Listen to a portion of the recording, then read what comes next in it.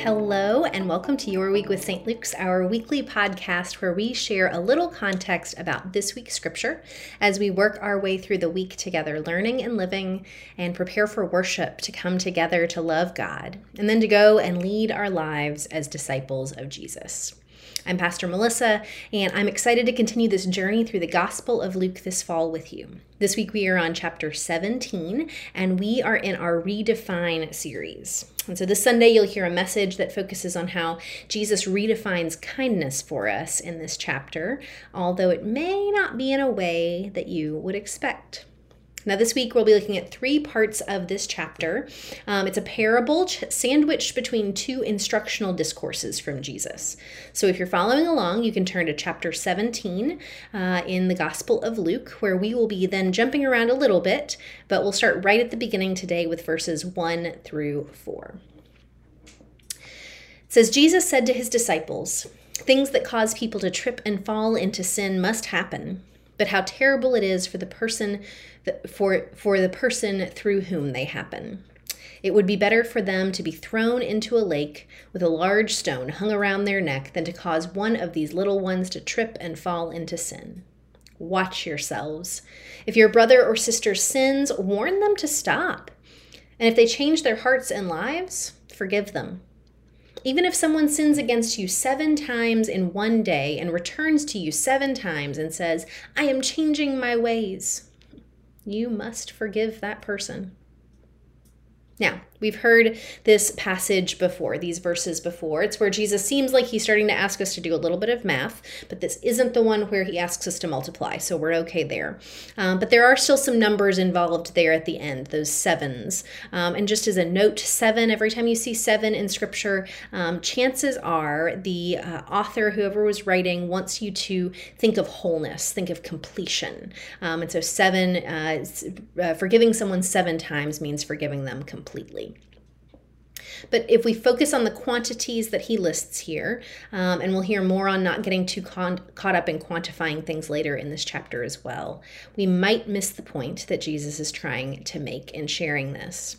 Now, note that unlike many of his sayings in this section of Luke, this particular one happens to be addressed to the disciples specifically. This is not addressed to the Pharisees. We see them come back a little bit later. But it's addressed to disciples, so he does expect a certain kind of allegiance and a certain type of behavior from them. And so he's directing them in their behavior very specifically. There's an element of accountability to him and to one another in this passage. And then also at the very beginning in verse 1, Jesus goes ahead and cuts off any naysayers. Because when he talks about forgiveness and all of this and stumbling blocks, this is where we get that concept in sort of Christianity. He goes ahead and cuts off those naysayers who might say, "Oh, I just don't find myself in those situations," because Jesus knows better. Jesus knows that we're all going to find ourselves in compromising situations, either as perpetrator or as victim. And so he starts, the writer starts here by putting in Jesus' mouth a double negative. Now, if you remember, Dr. Eby taught us back in the Gospel of Mark, multiple negatives in a row when we find those in Scripture, or when we find those in the Greek, I should say, whereas double negatives cancel themselves out in English. In Greek, they actually emphasize. And so this indicates that Jesus wants to be very, very clear, or the writer here wants to show that Jesus is very clear. And the Greek in that first line where he talks about these things must happen is more literally that it's impossible for them not to happen. They can't not happen. So we get that double negative to really, really emphasize that this is for everybody. Everybody needs to be paying attention here. And where it talks about these things that cause people to trip and fall, or in some translations it says scandals. Jesus is referring here to anything that causes people to turn away from him. And so Jesus wants to include in that a lament. It's not what he wants for his disciples. So, woe unto those for whom, not for whom the trip occurs, but for those who cause someone to trip. He's giving instructions for the people who are supposed to be representing him in the world, the people who say they are following him, and he's reminding them that they are responsible, not only for themselves and their actions, but they're responsible for how they're going to impact others. that they can have the best of intentions. But if the impact of their actions or the lack thereof pushes someone away who is in the process of seeking out Jesus, that is a huge issue. In addition, he adds the importance of that same impact and the relationship it represents even within the community of disciples, that they are responsible for holding one another accountable, that they need to call each other out on their sin, but not in a prideful gotcha kind of way, that in calling out, they also have to be ready to be the first to accept repentance and then to offer forgiveness. That in the end, it's not on the penitent person to demonstrate that they are worthy of forgiveness or that their repentance is genuine. It's actually a sign of good discipleship, of deep discipleship, of mature discipleship, to be able to actually follow Jesus' command to forgive anyone who repents. Now, this is going to be a hard one for the cynics among us who see repentance with skepticism all too often. To think of someone coming 7 times in the same day and saying, I've changed my ways, starts to get a little hard to wrap our minds around and to continue to offer that forgiveness. But Jesus doesn't actually offer the option not to. He gives the instruction as a command in the future tense. You will forgive. So, there in the first 4 verses, we get this little diatribe on forgiveness and to remind us to ensure that we are aware of how our actions are impacting others. Now, let's keep going. We're going to jump ahead to verse 11. So if you're following along, we ended in verse 4. Now we're going to verse 11 in Luke 17. And in verses 11 through 19, we get another parable. We get back to storytelling Jesus, much more comfortable, right? And this time it's a healing story. So let's read together, starting in verse 11. On the way to Jerusalem, Jesus traveled along the border between Samaria and Galilee. And as he entered a village, 10 men with skin diseases approached him. Keeping their distance from him, they raised their voices and said, Jesus, Master, show us mercy. And when Jesus saw them, he said, Go, show yourselves to the priests. And as they left, they were cleansed. Now one of them, when he saw that he had been healed, returned and praised God with a loud voice. He fell on his face at Jesus' feet and thanked him. He was a Samaritan. And Jesus replied, Weren't 10 cleansed? Where are the other 9? No one returned to praise God except this foreigner. And then Jesus said to him, Get up and go. Your faith has healed you.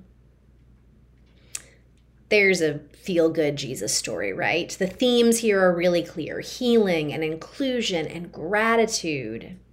Now, looking at this story, we first look at the location. You know, this whole section of the Gospel of Luke is Jesus' travel narrative, so he's always on the move. And this one is identified in a kind of marginal place. It says it's between Samaria and Galilee. Well, there's actually not anything in between Samaria and Galilee, and so it's more of this idea that it's on the border between the two. But the function of this identification of location gives him proximity to be able to encounter a Samaritan. And that the writer of Luke wants to show us that Jesus' message is going beyond Judea's borders. It's a theme that Luke continues in the emphasis on the mission to the Gentiles in the book of Acts. Now, the first part of the story is structured like most of Jesus' healing narratives. The sick come to Jesus, they ask for healing, he heals them, and he sends them on their way. And we see very similar stories in Matthew and Mark and even elsewhere in Luke. That's how healing kind of happens when it comes to Jesus. And these lepers, we hear that they are men with skin diseases. In a lot of our traditional translations, it refers to them as lepers. This is where we get that term from. These lepers follow protocol. They stand at a distance. Now, the term leper, as we see in our CEB translation here, it's a generic term for someone with a skin disease. It's not a specific disease itself. And in this time, anyone in this category would generally have been quarantined from the general public. They were required to live outside of the community. And they had to, then when anyone approached them, they had to cry out, unclean, unclean, to protect them. And the only way they were allowed to return to normal community was to be certified by a priest that they had recovered. And so these men are traveling together here again in the margins, and they ask Jesus for mercy. And here we interpret that as healing because they kind of seem to know who they're talking to. And so he does. Jesus heals them without even touching them. And he sends them to the priests so that they can be certified clean and allowed to be reintegrated into their communities. This action would have been monumental in all of their lives. But one in particular notices what has happened. He turns around and he gives thanks and praise to God. It's a moment of worship, and Jesus takes notice. Now, I want to make a note just for myself. Often I have this story in my head that this one person turns to thank Jesus. But that's not actually what happens. He turns and he offers praise and worship to God. And then Jesus notices that. Jesus sees him. We might hear some connection from a few weeks ago to our Good Samaritan story where the Samaritan saw the man on the side of the road differently than the other passersby. But we see here in this Samaritan leper true gratitude. And it's an example for us that when we encounter something important, that when we encounter something this significant in our experience of God, that our first response is to turn to God in thanksgiving. Turning around, that action is important here. It's the appropriate response to recognizing God's work in our lives. And it's not accidental that is part of the action we hear this particular leper doing, that we see him actually physically turn around. And we see in that moment that this man has been healed fully, not just in his body, but also in his spirit. His physical healing allowed for his reconciliation with people, his reintegration into the community. But his response allowed him to be reconciled with God. This is not a story actually to say that this leper was any better or actually even any more grateful than the other lepers. That's something that we want to be careful not to fall into that trap. This isn't a comparison story. This is an example story. It's a story that is meant to teach us what our proper response to God's work in our lives should be. Worship, gratitude, thankfulness. And Jesus' response to him when he sees what this man has done, he tells him that his faith has saved him.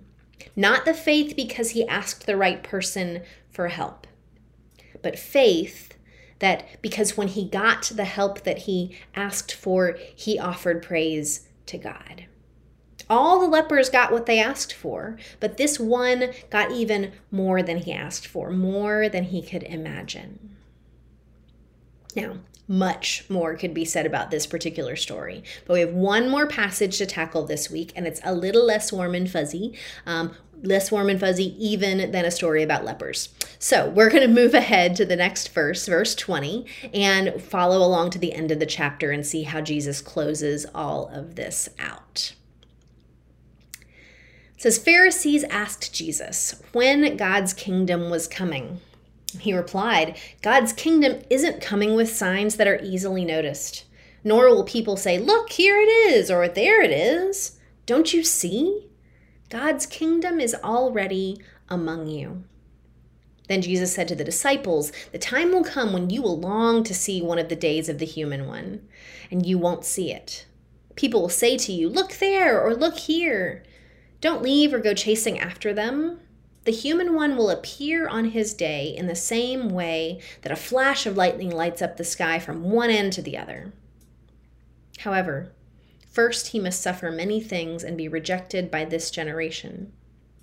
As it was in the days of Noah, so it will be during the days of the human one. People were eating, drinking, marrying, and being given in marriage until the day Noah entered the ark and the flood came and destroyed them all. Likewise, in the days of Lot, people were eating, drinking, buying, selling, planting, and building. But on the day Lot left Sodom, fire and sulfur rained down from heaven and destroyed them all. That's the way it will be on the day the human one is revealed. On that day, those on the roof whose possessions are in the house shouldn't come down to grab them. Likewise, those in the field shouldn't turn back. Remember Lot's wife? Whoever tries to preserve their life will lose it, but whoever loses their life will preserve it. I tell you, on that night, 2 people will be in the same bed. One will be taken and the other left. 2 women will be grinding grain together. One will be taken and the other left." And the disciples asked, "Where, Lord?" And Jesus said, "The vultures gather wherever there's a dead body."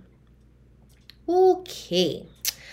I want to go back to the lepers. I don't know about you. This is intense. We went from forgive each other to healing of a leper and gratitude and worship to a whole other picture. And I actually want to start this conversation about this particular passage with a quote from one of our commentaries about this section of Scripture. It says, "As a potential text for preaching or personal reflection, this passage starts with 2 strikes against it. 1, the notion that the kingdom is both present and future is difficult to grasp. And 2, the gospel's words about the future have been so abused and corrupted by persons who claim to know that the end is coming in our time that they have been all but abandoned by many believers." You know, I know that some of you probably cringed at some of the language in that section. There are pieces of this text that have been used or interpreted in ways that have been harmful or fear-mongering or oppressive, maybe to you and certainly to people that you know. And so I want to say that we are not going to abandon it. We don't abandon pieces of Scripture. We wrestle with them, and we ask questions of them, and we dig deeper with them. And so I want to say we are going to walk through it together and take a broader view of it as we do. So stick with me here. If that brought up some past trauma, just stick with us. Let's see where we end up. We get 2 big themes in this section that were already kind of addressed. One is in those first 2 verses, the importance of the idea that the kingdom is both now and to come. We often call that the already and the not yet. And the second comes in the rest of the section. And what I want you to hear in the rest of that section is Jesus' call for urgency in discipleship. Now, first, we see the question of the Pharisees around the time of the kingdom's arrival. And Jesus makes it abundantly clear that they are asking the wrong question. He offers the confusing, now though theologically rich statement that we play with of that already and not yet, that the kingdom is here and now, and it is also to come. But the point is that the question was the wrong question. And so I'm just going to tell you the kingdom is now and later, because you've kind of missed the point. And he also tells them when it does come, it's not going to be signified by clear and observable visuals. It's not an empirical thing. It's not going to have a PowerPoint attached to it. It's not going to be a neon sign in the sky. The kingdom's arrival is discerned only by faith. But then he moves on from this question, having shown that the preoccupation with the timing of the kingdom is the wrong one to ask. He moves on in verses 22 on to a discussion of preparedness for the sudden, unpredictable coming of, as this particular translation said, the human one. Yours might say the Son of Man. Not to be confused with the coming of the kingdom, which he has already stated is already here. Coming of the kingdom and the coming of the Son of Man, or the human one, 2 different things. And he warns of false reports of this event. He warns that people are going to make a deal out of this that is not what it's about. He warns especially around those who would create apocalyptic hysteria about it. The end is near, that kind of thing. In this passage, he actually says, beware of. So if you've heard those statements, that Jesus is already telling us, prick your ears up for that one, because that's not quite what I'm talking about. Those are not the people who are going to have it right in this moment. Don't get distracted by fearmongers. Don't get distracted by people trying to work you up about when the end is or when I am going to return. When this happens, you are going to know. And you're going to know because it's going to be as obvious as a flash of lightning that fills the whole sky. It doesn't happen in one place. Everyone is going to be able to see it. But before that can happen, there's going to be suffering. Luke wants to be very clear that he is talking about the person we are about to see put on a cross. That is who this Son of Man, this human one, is. And Jesus, in this moment, appeals to stories that these hearers would have known, the stories of Noah and the stories of Lot. There's an element of judgment among this urgency. But the clear message in all of it is that there is no room for dilly-dallying. There is a need for a decisive commitment, a decisive action from anyone who calls themselves a disciple. Jesus warns, like he has in previous parables, about seeking security above all else, especially in material possessions or wealth. That those who spend their lives seeking security are destined to lose them. But those who are willing to make that decisive choice to give their lives to God's purpose and use will save their lives, their whole lives. And at the end, we get a cryptic response from Jesus when he is asked a question he has already answered. But where? Where is this going to happen? And he gives a response that the vultures will make it clear where, similar to the response he gave earlier of the lightning flash. When it happens, you'll know. Decisive action, making a choice of who you are following. This is what is important. After all, why would you wait? What is there to wait for? There is no more security ahead for you if you do. Don't wait for signs. Don't wait for anything. Jesus is the sign. Jesus gives this same directive he gave to the disciples from the very beginning. It is urgent. Drop your nets now and follow me now. Jesus' refusal to provide us with signs of the end times means that we have no way of gaining the security and the control over that moment that we probably want as humans. We like predictability. And Jesus here tells us that there's a desire for signs, but it's translated into a question of trust. The gospel calls us to trust in God's grace to sustain us both now and in the times to come. And by refusing to offer a timetable for that, Jesus turned the disciples' attention away from what will or could happen. He actually is trying to get the disciples to stop thinking about this then, this not yet, this end times concept. He's trying to turn their attention to what's in front of them. What are the tasks around you that need to be done? What does the world need now? Because this is the kingdom already. And in all of these stories, Jesus might be calling us to do that as well. Now, each of these passages, they carry different weight. They offer completely different images, but there's a key question in all of them. What are you going to do? Because when it comes to discipleship, a response is required. It looks like action. It looks like choice. It looks like gratitude. Are you so afraid of what might happen, so afraid of being hurt again, so afraid and insecure that you're not willing to offer gratitude and forgiveness and allegiance to Jesus? Are you so focused on what you might miss out on now that you put off giving your whole life to Jesus? Haven't you noticed what Jesus has already done for you? Doesn't that prompt a response?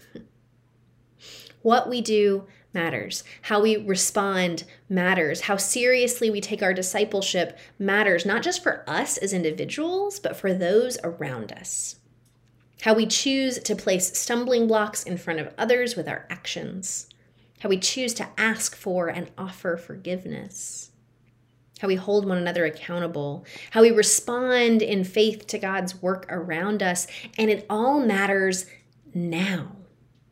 While those last verses have been used to offer a harmful idea of urgency, I hope that we can still hear the urgency in them, that our discipleship matters because we are in the midst of a world that needs disciples desperately. Now. Not then, not later, but now. We need people who remove barriers. We need people who offer grace and forgiveness. We need people who show gratitude, people who seek to heal communities and nations. So, what are you going to do?